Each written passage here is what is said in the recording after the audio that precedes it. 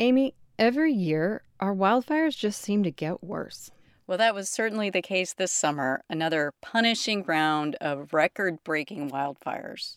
This time, wildfires burned the largest amount of land in California's recorded history, and a new largest fire ever. So for those of you who may not live in California, here's what happened. Lightning strikes touched off hundreds of fires, at least hundreds of fires, and it devoured more than 1 million acres of land in 1 week alone.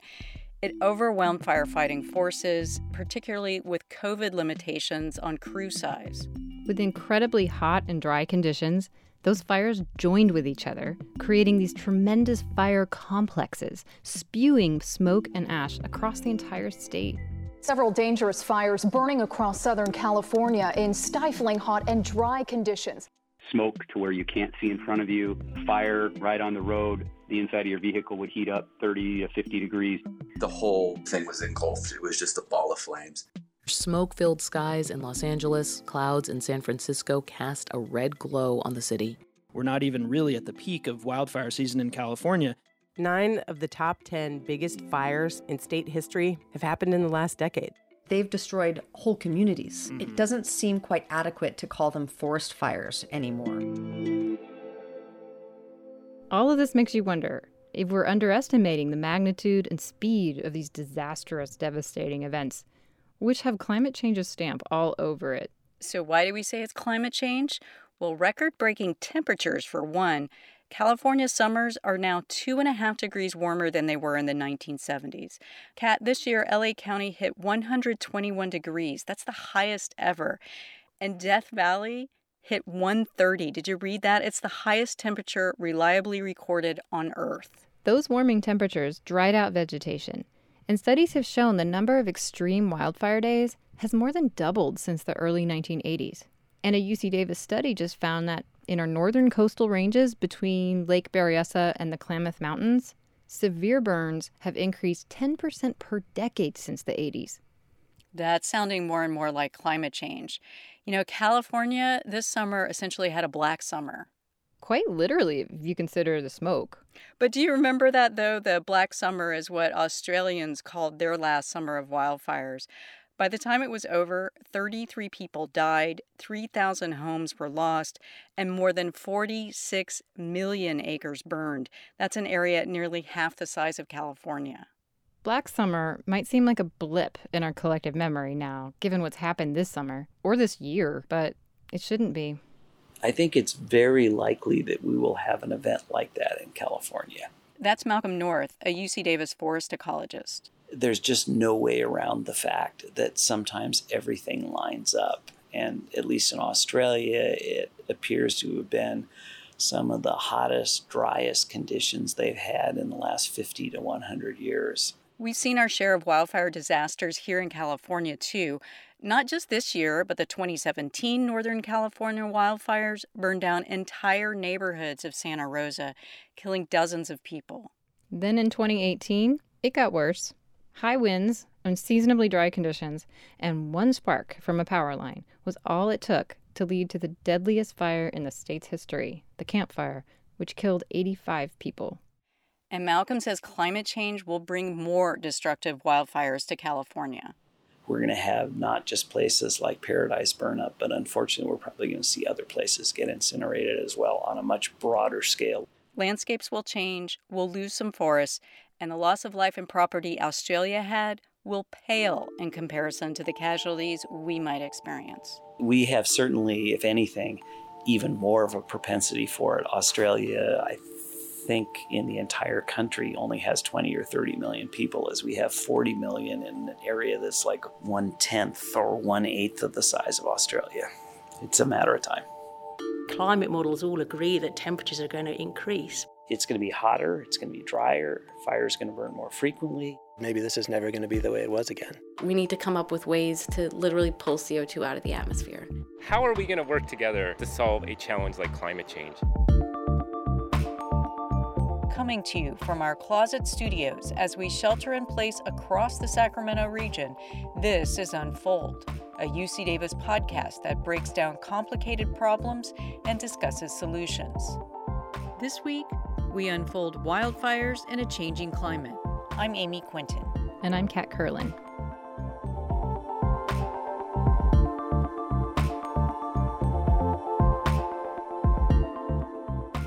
Kat, the first thing Malcolm said was that California doesn't just have one wildfire problem.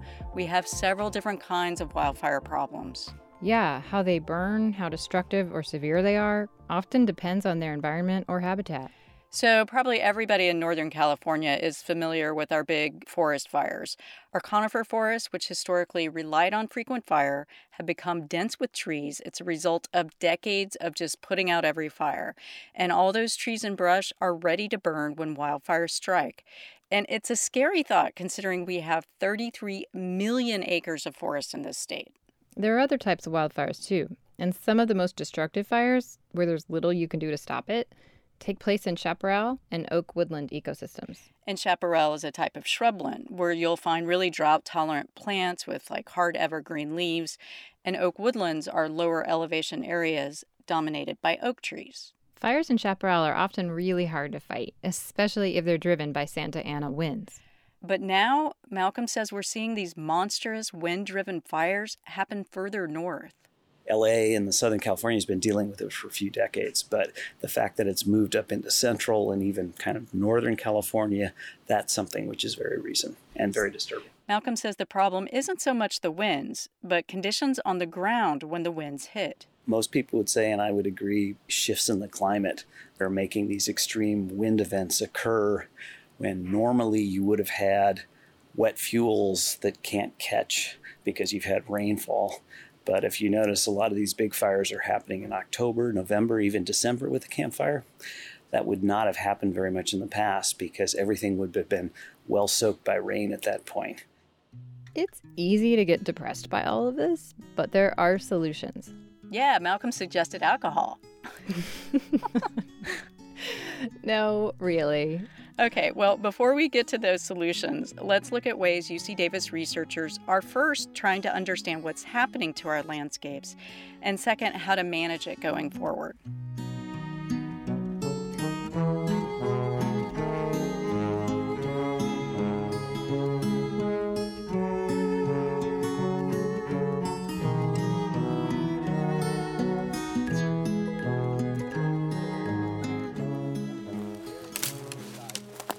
Derek Young, a forest ecologist at UC Davis, is taking me deep into the woods. We're within the footprint of the American River fire, which burned in 2008 on the American River district of the Tahoe National Forest. That fire burned hot, flames engulfing the tops of the pine trees, what's called a crown or canopy fire. We're in a severely burned patch where almost all of the trees that were here before the fire have died, and it's mostly a shrub field now. The area is choked with shrubs. We can barely push through it. It's full of red-barked manzanita and this god-awful plant called whitethorn ceanothus. I'm sure butterflies love it, but I am not a fan of its long thorns. And I can accurately say I bled for this story. Derek says after a severe fire like this one, it can be impossible for conifer trees to naturally regrow. So forest managers typically replant trees. Very few seeds survive in the soil from one year to the next, and especially after a fire. So they rely on seeds to disperse from surviving trees nearby. And when you don't have any nearby, you don't get very much regeneration naturally. And while it's common to have some patches of forest burn severely with any fire, Derek says areas of forest that are severely burned are growing in both size and number. But to really get an understanding of how our forests are changing as a result of fire, he needs to get a bird's eye view. Okay, so powering on the drone. Derek is launching a Phantom 4 about 300 feet in the air. Okay, it's ready. Here we go.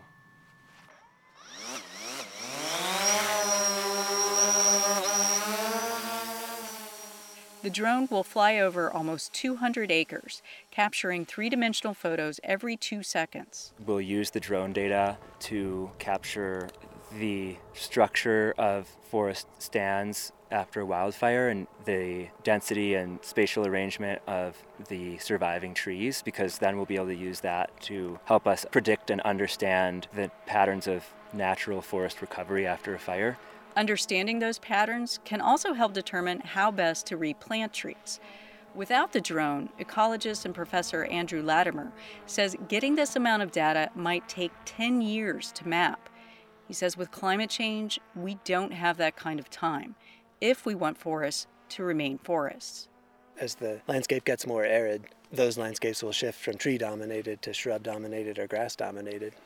And so what we're seeing these fires do is essentially press fast forward on the process. Scientists call these habitat shifts type conversion, and it's already happening in California.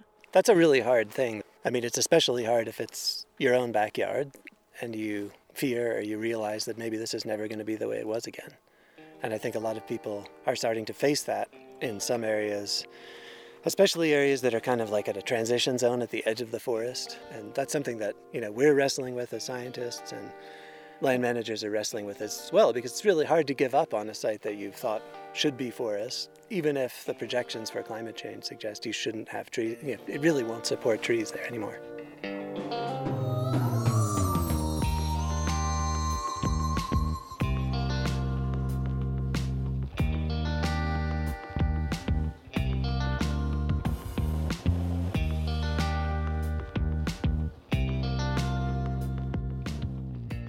So, Kat, I think that Andrew described the worst situation of what could happen to some of our forests, that we'll lose them. But we can make our forests more resilient to climate change and to wildfire. Andrew and Derek are looking at the best ways to plant trees, as well as what species to plant in order to restore a forest after a wildfire. What scientists have learned is that decades of planting trees in the same way, like rows of corn, doesn't work. Yeah, foresters call it pines and lines because pine trees are evenly spaced in straight lines. Here's what Malcolm said about that. What we understand now about the fact that you need to have groups of trees, you need to have openings, you need to have scattered individual trees, but if you put them all in a regular pattern like that, they are really susceptible to getting burned up when the next fire comes through. And when pines are that close together and the crowns are down near low to the ground, they don't just burn, they get vaporized. And Kat, I remember that this happened in the Rim Fire in 2013.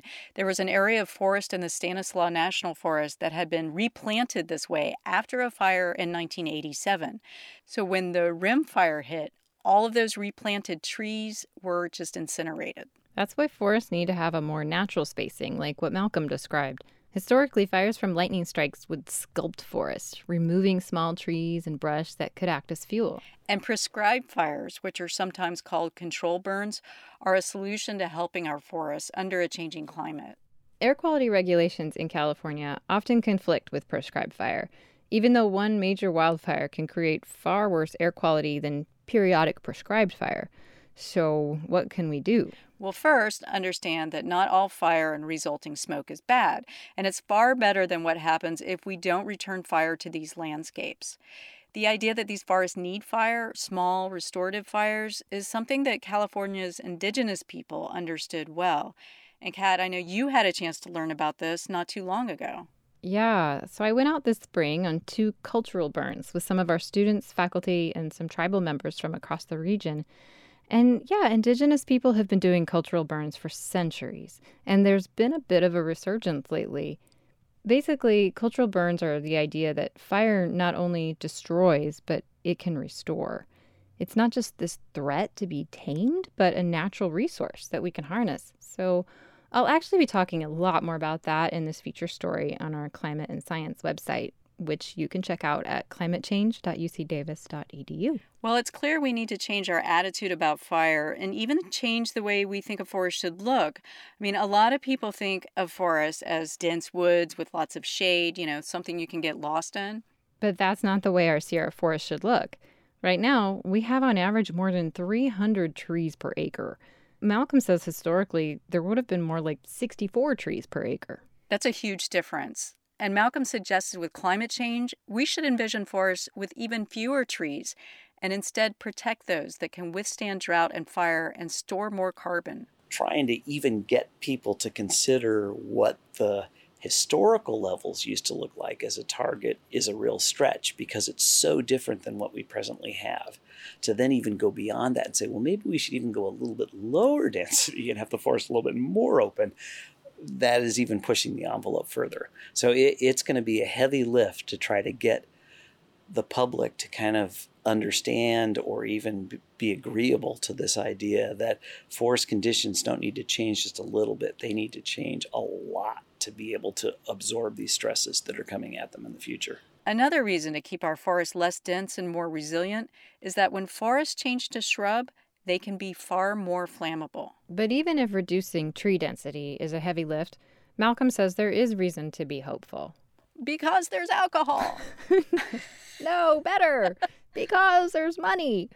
California has targeted more than $200 million a year for the next 5 years to restore forest health. The money comes from revenues raised by the state's cap-and-trade program to reduce greenhouse gases. And hopefully that money will stick. But, we've also seen changes in our national forest plans here in California. The plans require forest managers to let lightning strike fires burn, as long as they aren't threatening communities. The plans set aside half the acreage in 3 forests for this let burn policy, and that could go a long way to help forests under a changing climate.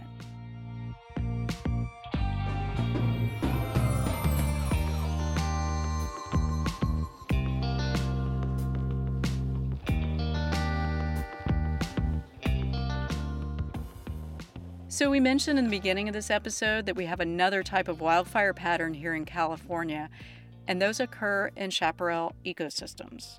And first, we should explain that chaparral systems are unique. I learned this from Emma Underwood, a research scientist in UC Davis Environmental Science and Policy Department. They're only found in 5 places around the world, and they cover about 2% of the Earth's surface and have about 16% of the plant species. So they're really high in biodiversity.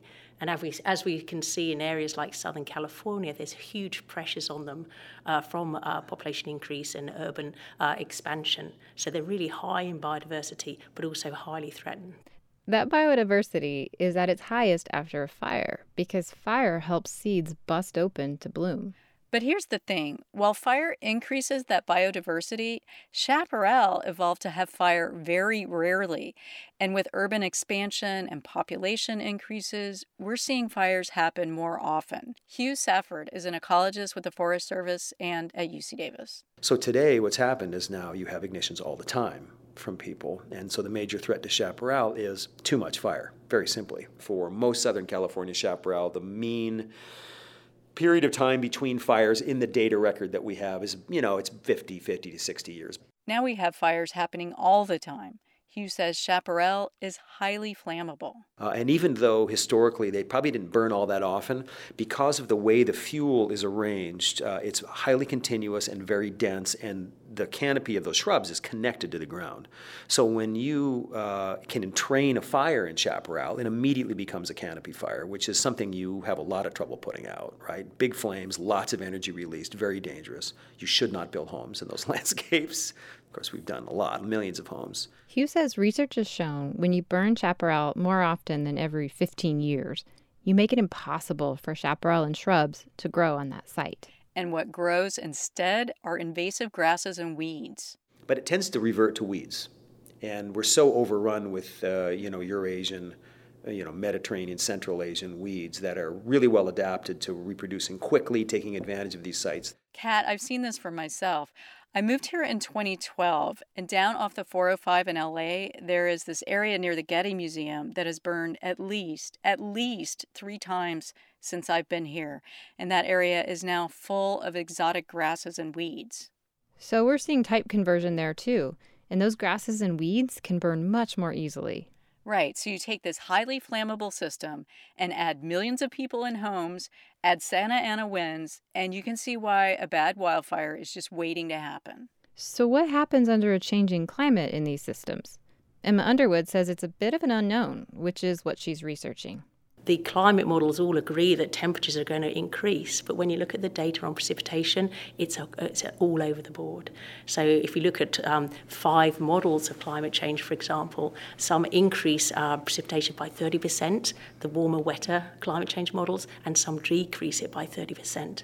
She says in chaparral systems, precipitation can make a huge difference in wildfire activity. So a wetter environment would cause more growth of plants on the landscape, particularly when you have a lot of rainfall after a drought period. You can see more of a flush of vegetation, particularly in the herbaceous cover, which can be very flammable. We've seen this happen in Southern California before, where a wet spring followed by a really dry summer and fall can make wildfires worse. So what's the solution? Well, we don't have the same set of tools in chaparral systems as we do in forests. Research has shown that you can't thin chaparral. It doesn't stop fire. The fire gets into those tall shrubs, like Hugh said, and it immediately becomes an explosive, unstoppable crown fire. It's known to just leap from one shrub to the next. And the problem in those systems is that there are just too many sources of ignition, human ignitions. Instead, we're going to have to make difficult decisions about where to put homes and have the political will to make changes. That includes zoning changes, but it also might mean fireproofing homes. I mean, take a look at what happened in Paradise. Yeah, this is something that Malcolm mentioned. These extreme wind-driven fires are blowing embers from miles away, and it's the homes that are catching on fire. The forest and trees are surviving. The way Malcolm put it, we're all in the same boat. You're all in one lifeboat, and you're only as strong as the weakest link in that lifeboat. So if 19 out of 20 people have done the right thing with their homes, they've built more protective eaves and they've closed off their attics, that's fine. But if one home gets ignited, then the source that burns all the other homes is homes, because the homes are actually really strong sources of heat that then start moving the fire, not from embers, but they actually move the fire from the heat and the convective heat of the house burning on fire to ignite all the neighbors. If we protect one home and another home isn't protected, the fire can spread to the entire neighborhood. It's like bad social distancing. Exactly. So let's sum up what we've learned here about how wildfires under a changing climate could reshape California's landscapes. First, forests in some cases are turning to shrubs, which can be more flammable, especially when a wind-driven fire hits. So if we want forests to remain forests, we'll need to increase prescribed burning and thinning of small trees and branches. And we'll need to learn more about how to replant trees to encourage their growth and make forests less susceptible to wildfires. Chaparral systems, like those in Southern California, are suffering from too much fire. The more it has, the worse it gets. Those fires can be unstoppable. But people play a big role in those ecosystems. We can re-examine where we build homes and how we build them. And remember, our home is only as fire resistant as our neighbors. You can learn more about our wildfire research on our Science and Climate website at climatechange.ucdavis.edu. And you can listen to more episodes of Unfold at ucdavis.edu/unfold. I'm Amy Quinton. And I'm Kat Curlin. Thanks for listening.